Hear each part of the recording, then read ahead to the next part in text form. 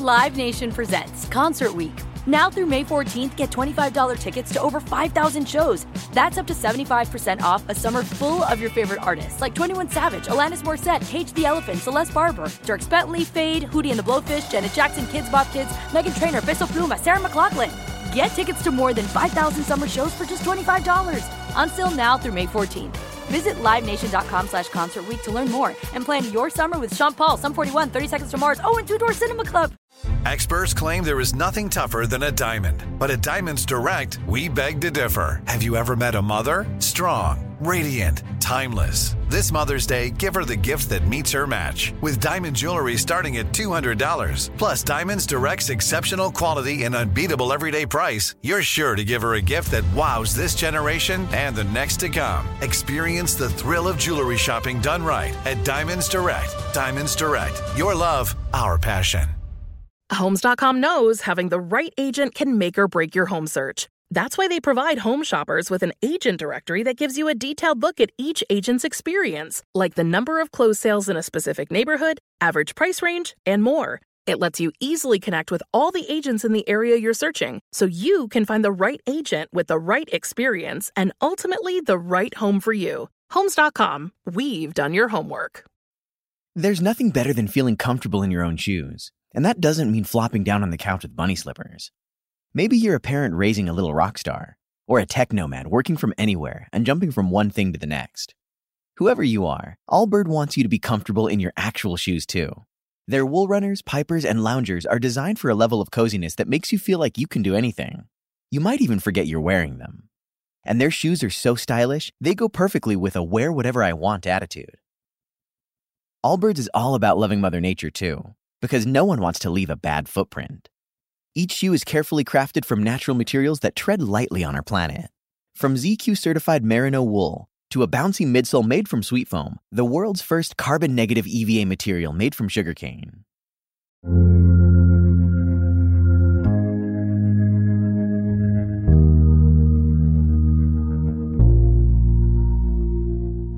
In the Celtic tradition, there are 2 days of the year considered more important than any other. Like the solstices and equinoxes recognized by other ancient cultures, these 2 days were vital waypoints of the calendar. But unlike those other cultures, the Celts drew their markers not from movements in the celestial plane, but rather from a more earthbound and elemental understanding of seasonal change. La Bealtaine, most commonly held on May the 1st, marks the arrival of summer and its nourishing warmth. The livestock driven out to feast on the rich green pastures, and the countryside resplendent in bloom. 6 months later, it is the turn of Samhain to usher in an altogether different part of the year. The season of winter and death, where green becomes brown and spindly trees stand skeletal and bare, the fields, long since harvested, turned barren and dark. Traditionally held on November the 1st, like La Bealtaine, Samhain is a fire festival, and one that is thought also to mark the beginning of the Celtic year. And so it is that on every October the 31st, on Samhain Eve, a great fire is kindled to celebrate the final cycle of life before rebirth. And from this sacred flame, all fires will be relit, to burn anew in the hearth of every home. Today, this ancient New Year's Eve, through the mangle of cultural appropriation and linguistical nuance, is perhaps better known as Halloween. And although its meaning may have changed over the years, it has always remained a boundary of sorts, be that as a point of transition from one season to another, or else in other ways, perhaps a little less tangible. For there are some who believe Halloween to also mark the time of year when other worlds draw nearest to ours, where fairies and hobgoblins mingle with the witches, and the spirits of the dead wander the land. It is thought to be an ideal time for divination too, a window of access to the powers of the spirit world, to aid spells and the telling of fortunes. If on Halloween you come across a looped branch of briarthorn sticking up from the ground, you might decide to creep through it 3 times in the devil's name. Then afterwards, cut a piece of it so that you might take it home and place it under your pillow. In so doing, it is said that you will dream of the one you will marry. Perhaps it was just such a game that a young girl by the name of Bridget Boland played one Halloween afternoon in Ireland's County Tipperary. And perhaps that night, as she lay her head to rest, a man did come to her in a dream. His handsome face, his dark hair and his striking blue eyes, appearing to her from out of the flames of a fire, and a name whispered like a warning, but long forgotten by the first light of day. You're listening to Unexplained, and I'm Richard McLean Smith.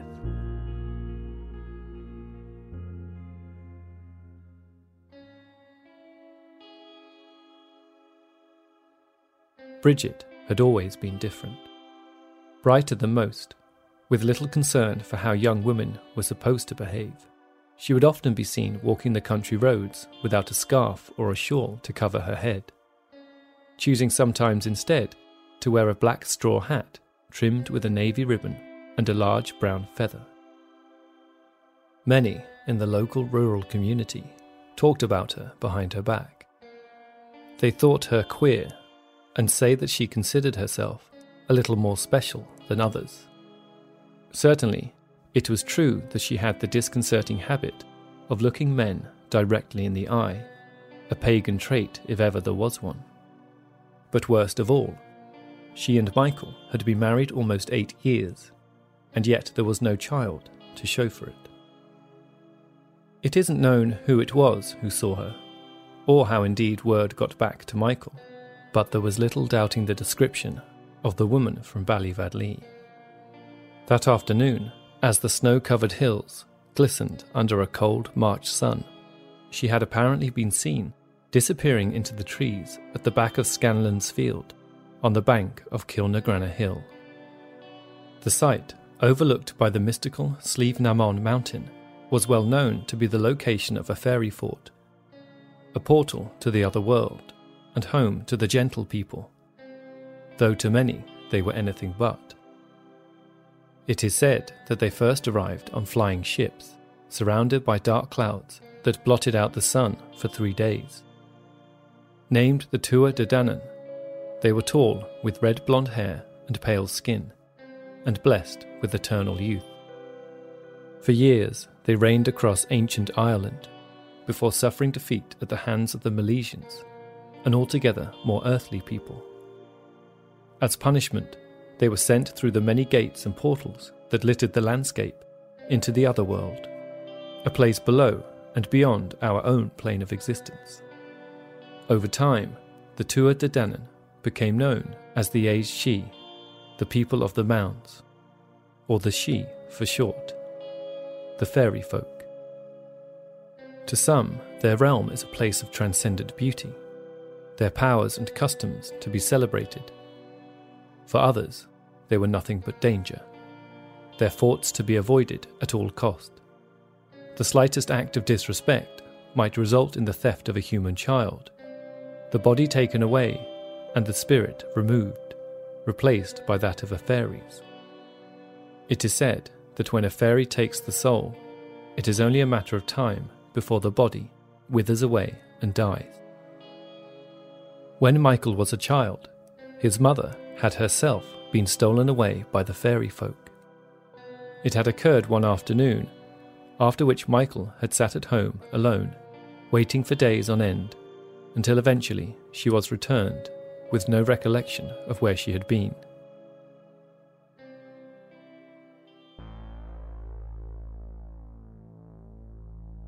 Michael was waiting just so for Bridget when she returned that bitterly cold Monday afternoon. He noticed with some alarm the appearance of an uncharacteristic, irritable manner and an unwillingness to meet his eyes. How she sat by the hearth but seemed incapable of getting warm.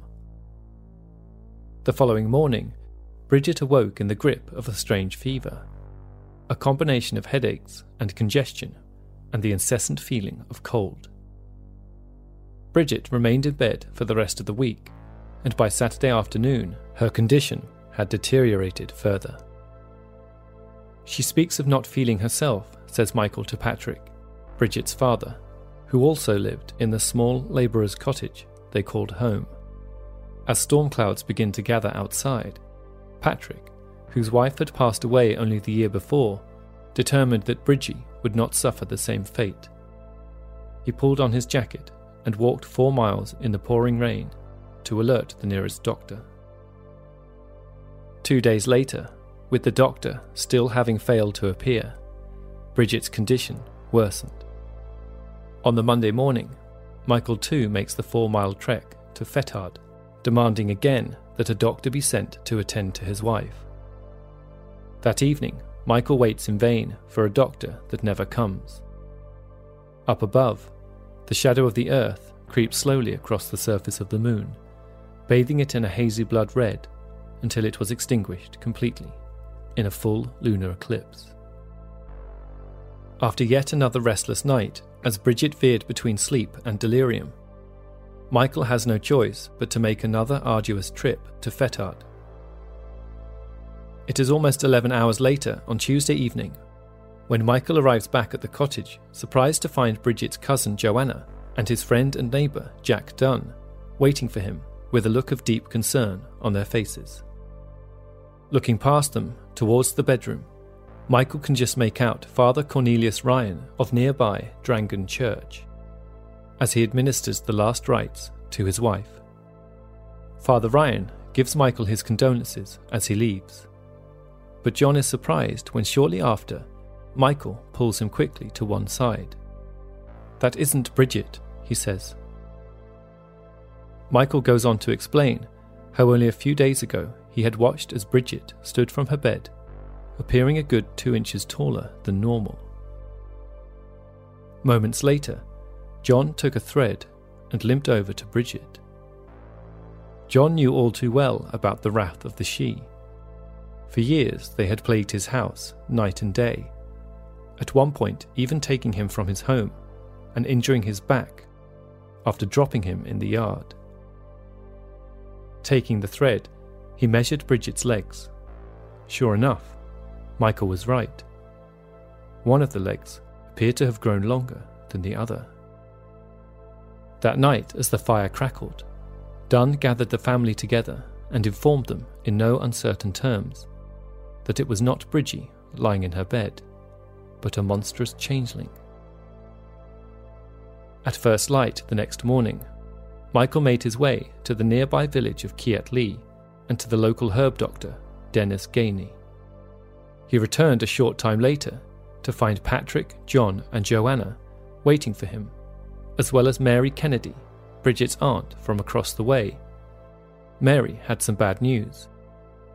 Michael's father had taken ill the previous evening, but had not made it through the night. They would be awake that night in Killinall, a good 10-mile journey away. Michael's face was haggard and drawn. He hadn't slept in days. He sat by the fire and placed the bag of herbs that he had collected from Dennis Gainey on the table as Bridget stirred in the bedroom. "Nobody leaves until this is done," he said.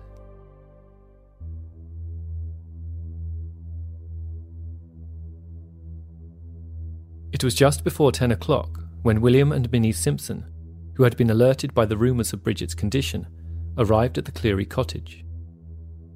On their way, they were met by Joanna and her daughter Katie, who had been sent to fetch a fresh pail of milk. Joanna explained it was vital that they used beastling's milk, the first milk of a cow who had just given birth. It was the richest and most flavoursome milk, she said, and it was irresistible to the Sidhe. All about, the shutters were drawn, and the front door was locked, but William could just about make out the sound of scuffling coming from the inside. But when he banged on the door, there was no response. Finally, at the sound of a voice crying, "Away she goes," the door was flung open. William rushed inside to find a stunned Patrick sitting in silence, illuminated only by the flickering light of an oil lamp. He nodded towards Bridget's room, just as a terrible scream rang out from behind the closed door. William pushed it open and gasped. Bridget, dressed in her striped flannel nightdress and calico chemise, lay on the bed, struggling under the weight of 4 men as they tried to stop her from moving. Jack Dunn had her head in his hands, gripping her by the ears to keep her still. Pat Kennedy was sitting on her right arm, while James did the same with her left. William lay across her legs with all his weight as Bridget kicked and writhed underneath. Just inside the door was Mary and 16-year-old William Ahern, another neighbour, who stood shivering as he held a solitary candle in the dark. And at the head of the bed stood Michael, holding a saucepan of a green milky substance in one hand and a large spoon in the other. Bridget screamed again as Michael tried once more to pour the potion down her throat.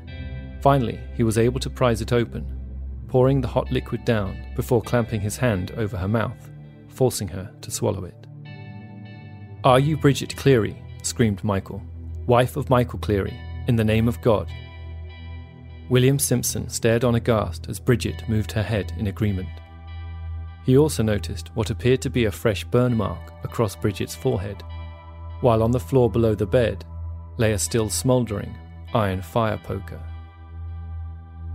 Michael yelled for Mary to pass him the old black saucepan that was down by the side of the bed. William drew back at the smell of it, sickly sweet and dark yellow in colour. Michael snatched it from Mary and poured the whole thing over his wife. Next, the men lifted her up and, keeping her legs on the bed, held her head and body before shaking her violently, back and forwards. "Away with you," they shouted. "Come home, Bridget Boland, in the name of God." Bridget screamed again as they flung her back and forth, slapping her hands together at the same time. "Are you Bridget Boland?" they asked again. "Wife of Michael Cleary, in the name of God?" But Bridget seemed unable to reply. John Dunn grew tense. The spell wasn't working. "Make down a good fire," he said, "and we will make her answer." The men grabbed her from the bed, with Dunn taking her by the head and James by the feet, and carried her through to the main room. A low fire burned on the hearth as they placed her down gently onto the grate. Patrick Boland helped move her body clear of the bars as an exhausted Bridget pleaded to be given another chance to state her case. "If she doesn't answer by midnight," said John, looking at the clock showing 30 minutes past 11, "she will be lost forever." "Are you Bridget Cleary?" shouted a desperate Patrick. "Answer in the name of God." "Yes, Dada, I am the daughter of Patrick Boland," came the weary reply. Finally satisfied, the Kennedy brothers picked their cousin from the grate and returned her to the bed. Are you always taking care of your family? Do you often take care of others and not yourself? Now it's time to take care of yourself, to make time for you. You deserve it.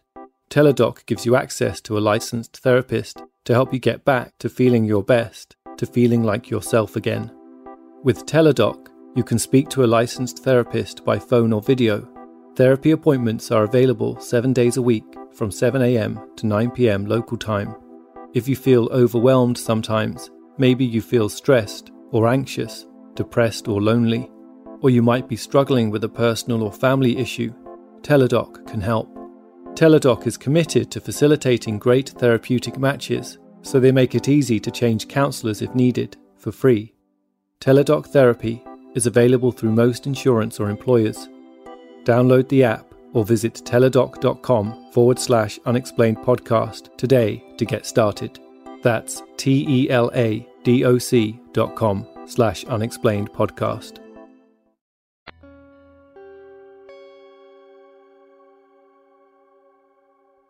The following morning of Friday the 15th of March, Father Ryan arrived surprised to find Bridget in seemingly better health than before. A sense of relief was clear throughout the family that Bridget had been returned to them. But as Ryan proceeds to say Mass, Joanna notices a strange look on Bridget's face as Ryan administers the Holy Communion. As soon as Ryan has left, Bridget calls out to Joanna. "Joanna," she says, staring oddly at her cousin. "Father Ryan gave me this to save me." She opened her mouth and pointed inside, then pulled out the remains of the Blessed Sacrament with her fingers and rubbed it into the blanket. When Joanna relays the news to Michael later that afternoon, it comes as little surprise. He had noticed it too, not to mention the way that Bridget had kept asking for more milk, how desperate she seemed for it.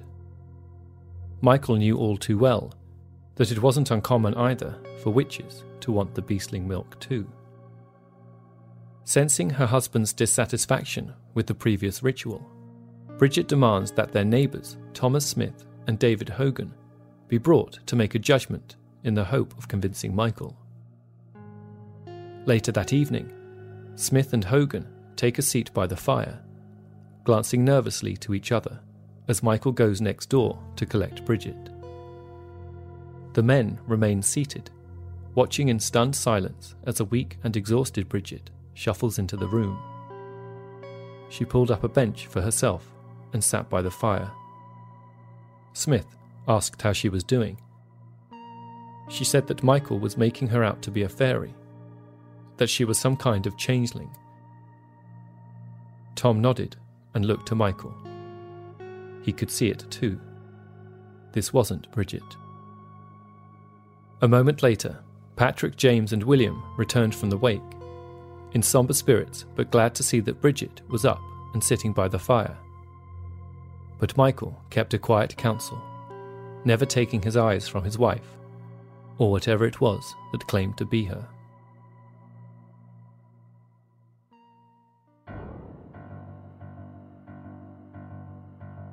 Later, Joanna was preparing tea with bread and jam as she watched Michael lead Smith and Hogan to the door before taking the key from his pocket and locking it behind them. James and William went to lie down on Patrick Boland's bed, and Mary, who had been taking care of Bridget all afternoon, retires to Bridget's bed to get some much-needed rest. Joanna laid the food out on the table, and the remaining guests gathered round to eat. Bridget pulled up her bench to sit with them, but refused to take the bread. "You've taken me for your mother, Mick," she said. "It is her who was taken, not me." The room was silent, save for the crackling of the fire. Then slowly and purposefully, Michael cut out 3 pieces of bread, spread them with butter and jam, and laid them in front of Bridget. "Eat," he said. Bridget looked at her husband for a moment, before finally picking up a piece and taking a bite. "Are you Bridget Cleary, my wife, in the name of God?" asked Michael. Bridget stared at her husband as the fire popped and crackled. "Yes," she said, through gritted teeth. Michael motioned again to the 2 remaining pieces of bread, the others watching in stony silence as the light of the oil lamp played about their faces. Bridget took a second piece and swallowed it down. "Are you Bridget Cleary, my wife, in the name of God?" asked Michael. Patrick tensed in his chair. "Yes," said Bridget again. Michael looked down at the final piece and pushed it towards his wife. "Are you Bridget Cleary, in the name of God?" asked Michael. But Bridget said nothing. "If you won't take it, down you will go." Then an awful scream as Michael leapt upon Bridget, sending her head cracking against the earthen floor. Jumping onto her chest, he ripped off her clothes, grabbed her by the throat, and stuffed the bread into her mouth. "Swallow it," he yelled. Bridget fought desperately, but Michael held firm. Then with his free hand, he pulled a burning log from the fire and held it against her head. But Bridget's body had gone limp. "I think she is dead," he said, turning to Joanna. "She's burning," shouted William. The cry brought Mary stumbling into the room, just in time to see the first flames take hold. No one moved as Michael grabbed the oil lamp and tipped it out all over Bridget. Within seconds, the flames shot across her body. Mary rushed at Michael, but he shouldered her back, sending her crashing against the table. "Don't you see," he said, "she's not my wife." William made a run for the door, forgetting it was locked, but Cleary pushed him away and pulled a knife from his back pocket. "Nobody leaves until my wife is returned. Would you rather have her with the fairies than with me?" he cried. Patrick Boland stepped forward. "If I can do anything to save my child, I will," he said. Michael explained his plan to Patrick, that he would bury the body with her mother, and then travel to the fairy fort at Kilnagrana to wait for Bridget's return. It is there that she will appear riding a white horse, at which point he will rush forward, cut her loose from the straps, and free her finally from the fairy's grip. The others retreated to Bridget's bedroom, where they remained huddled in terror as Bridget's body continued to burn, filling the house with black smoke and the stench of burning flesh. In the melee, William had fainted and had to be dragged back by his brothers. Out in the main room, Michael stood in silence, watching his wife burn in the orange light of the flames. 20 minutes later, they heard the front door slam, followed by the sound of locking.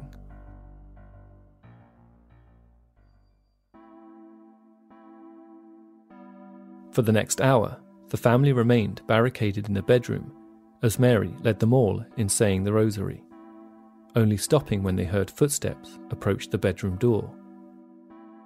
"Paddy Kennedy," came Michael's voice. "Come out now, or I'll drive this knife through you." With a little choice, Patrick opened the door, trying his best not to gag on the smell. Michael motioned for Patrick to help him wrap Bridget in a sheet. Patrick retched at the sight of the body, or what was left of it. The skin had burned off, leaving the bone sticking out at bizarre angles. A wet mess of intestines protruded from her stomach. Then Patrick gasped as Bridget's head rolled to the side, revealing a face virtually untouched by the flames, but contorted into the most hideous mask of terrible suffering. Michael grabbed up the corners and thrust a shovel into Patrick's hands. Moments later, they were stood in the pitch black of night, a quarter mile from the house. At their feet, a marshy grave 3 foot in length and 2 in depth, carved roughly out of the earth. Michael slung the body inside, pressing it down with his foot, before covering it up with branches and soil. Later, he scraped the grease of Bridget from his clothes, gathered the ash and other remains into a bucket, and dumped them onto a heap of manure behind the house.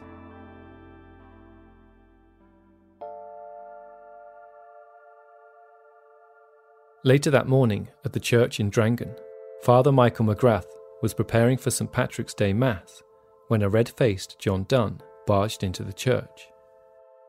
Bridget was missing, he said, and her husband Michael, who was waiting with Michael Kennedy outside, was in great distress. Dunn asked Father McGrath to fetch Father Ryan. When the priests returned, they found Michael kneeling at the altar, tearing at his head and sobbing uncontrollably. Bridget was missing, he told them. She had been taken prisoner by the fairy folk. He begged Father Ryan for his help, hoping that it might not be too late.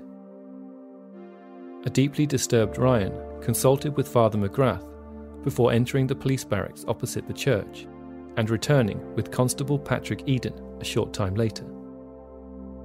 Cleary went cold at the sight of the officer and refused to say any more, other than that his wife was missing and that he needed help. Constable Eden, suspicious of their actions, would later intercept the men on their return home just outside the village, but they refused to give any more information. When the men returned to the cottage in Ballyvodlee, they found it empty, save for a weeping Patrick Boland lying on his bed. Michael Kennedy returned to the small thatched cottage over the way, and John Dunn, too, returned to his home half a mile up the road. That night, Michael Cleary took the first of 3 trips, walking under the cover of darkness towards that odd ring of trees on the side of Kilnagrana Hill. And there, as the waning moon shone its gentle light from above, Michael stood ready, with knife in hand, calling out the name of his wife, waiting to cut her free from a white horse that never came.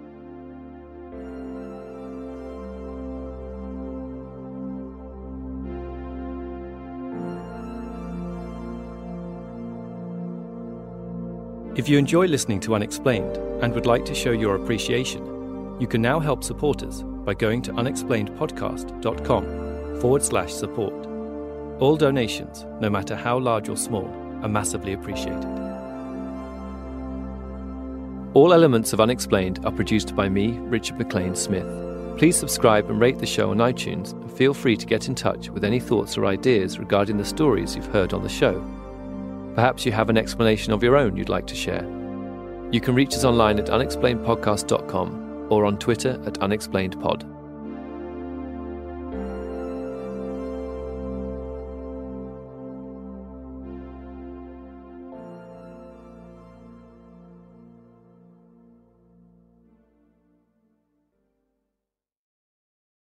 Now it's time to take care of yourself, to make time for you. Teladoc gives you access to a licensed therapist to help you get back to feeling your best. Speak to a licensed therapist by phone or video anytime between 7 a.m. to 9 p.m. local time, 7 days a week. Teladoc Therapy is available through most insurance or employers. Download the app or visit teladoc.com/unexplainedpodcast today to get started. That's teladoc.com/unexplainedpodcast. Live Nation presents Concert Week. Now through May 14th, get $25 tickets to over 5,000 shows. That's up to 75% off a summer full of your favorite artists like 21 Savage, Alanis Morissette, Cage the Elephant, Celeste Barber, Dierks Bentley, Fade, Hootie and the Blowfish, Janet Jackson, Kids Bop Kids, Meghan Trainor, Peso Pluma, Sarah McLachlan. Get tickets to more than 5,000 summer shows for just $25. On sale now through May 14th. Visit livenation.com/Concert Week to learn more and plan your summer with Sean Paul, Sum 41, 30 Seconds to Mars, and Two Door Cinema Club. Right here, right now. Find your beautiful new floor at Right Rug Flooring. Choose from thousands of in-stock styles, ready for next day installation, and all backed by the right price guarantee. Visit rightrug.com. That's RITERUG.com today to schedule a free in-home estimate or to find a location near you. 24-month financing is available with approved credit. For 90 years, we've been right here, right now. Right Rug Flooring. If a new house is on your wish list in the next 5 years, grow your savings faster and experience your dreams with an Ohio Homebuyer Plus account from Kemba Financial Credit Union. A savings account specifically designed to save for a new home where you can earn 7% APY, a $500 matching bonus, and a $1,500 mortgage closing cost credit. Learn more at Kemba.org. Offer expires March 31st, 2025. APY equals annual percentage yield. Restrictions apply. NMLS 292230. Equal housing lender. Federally insured by NCUA.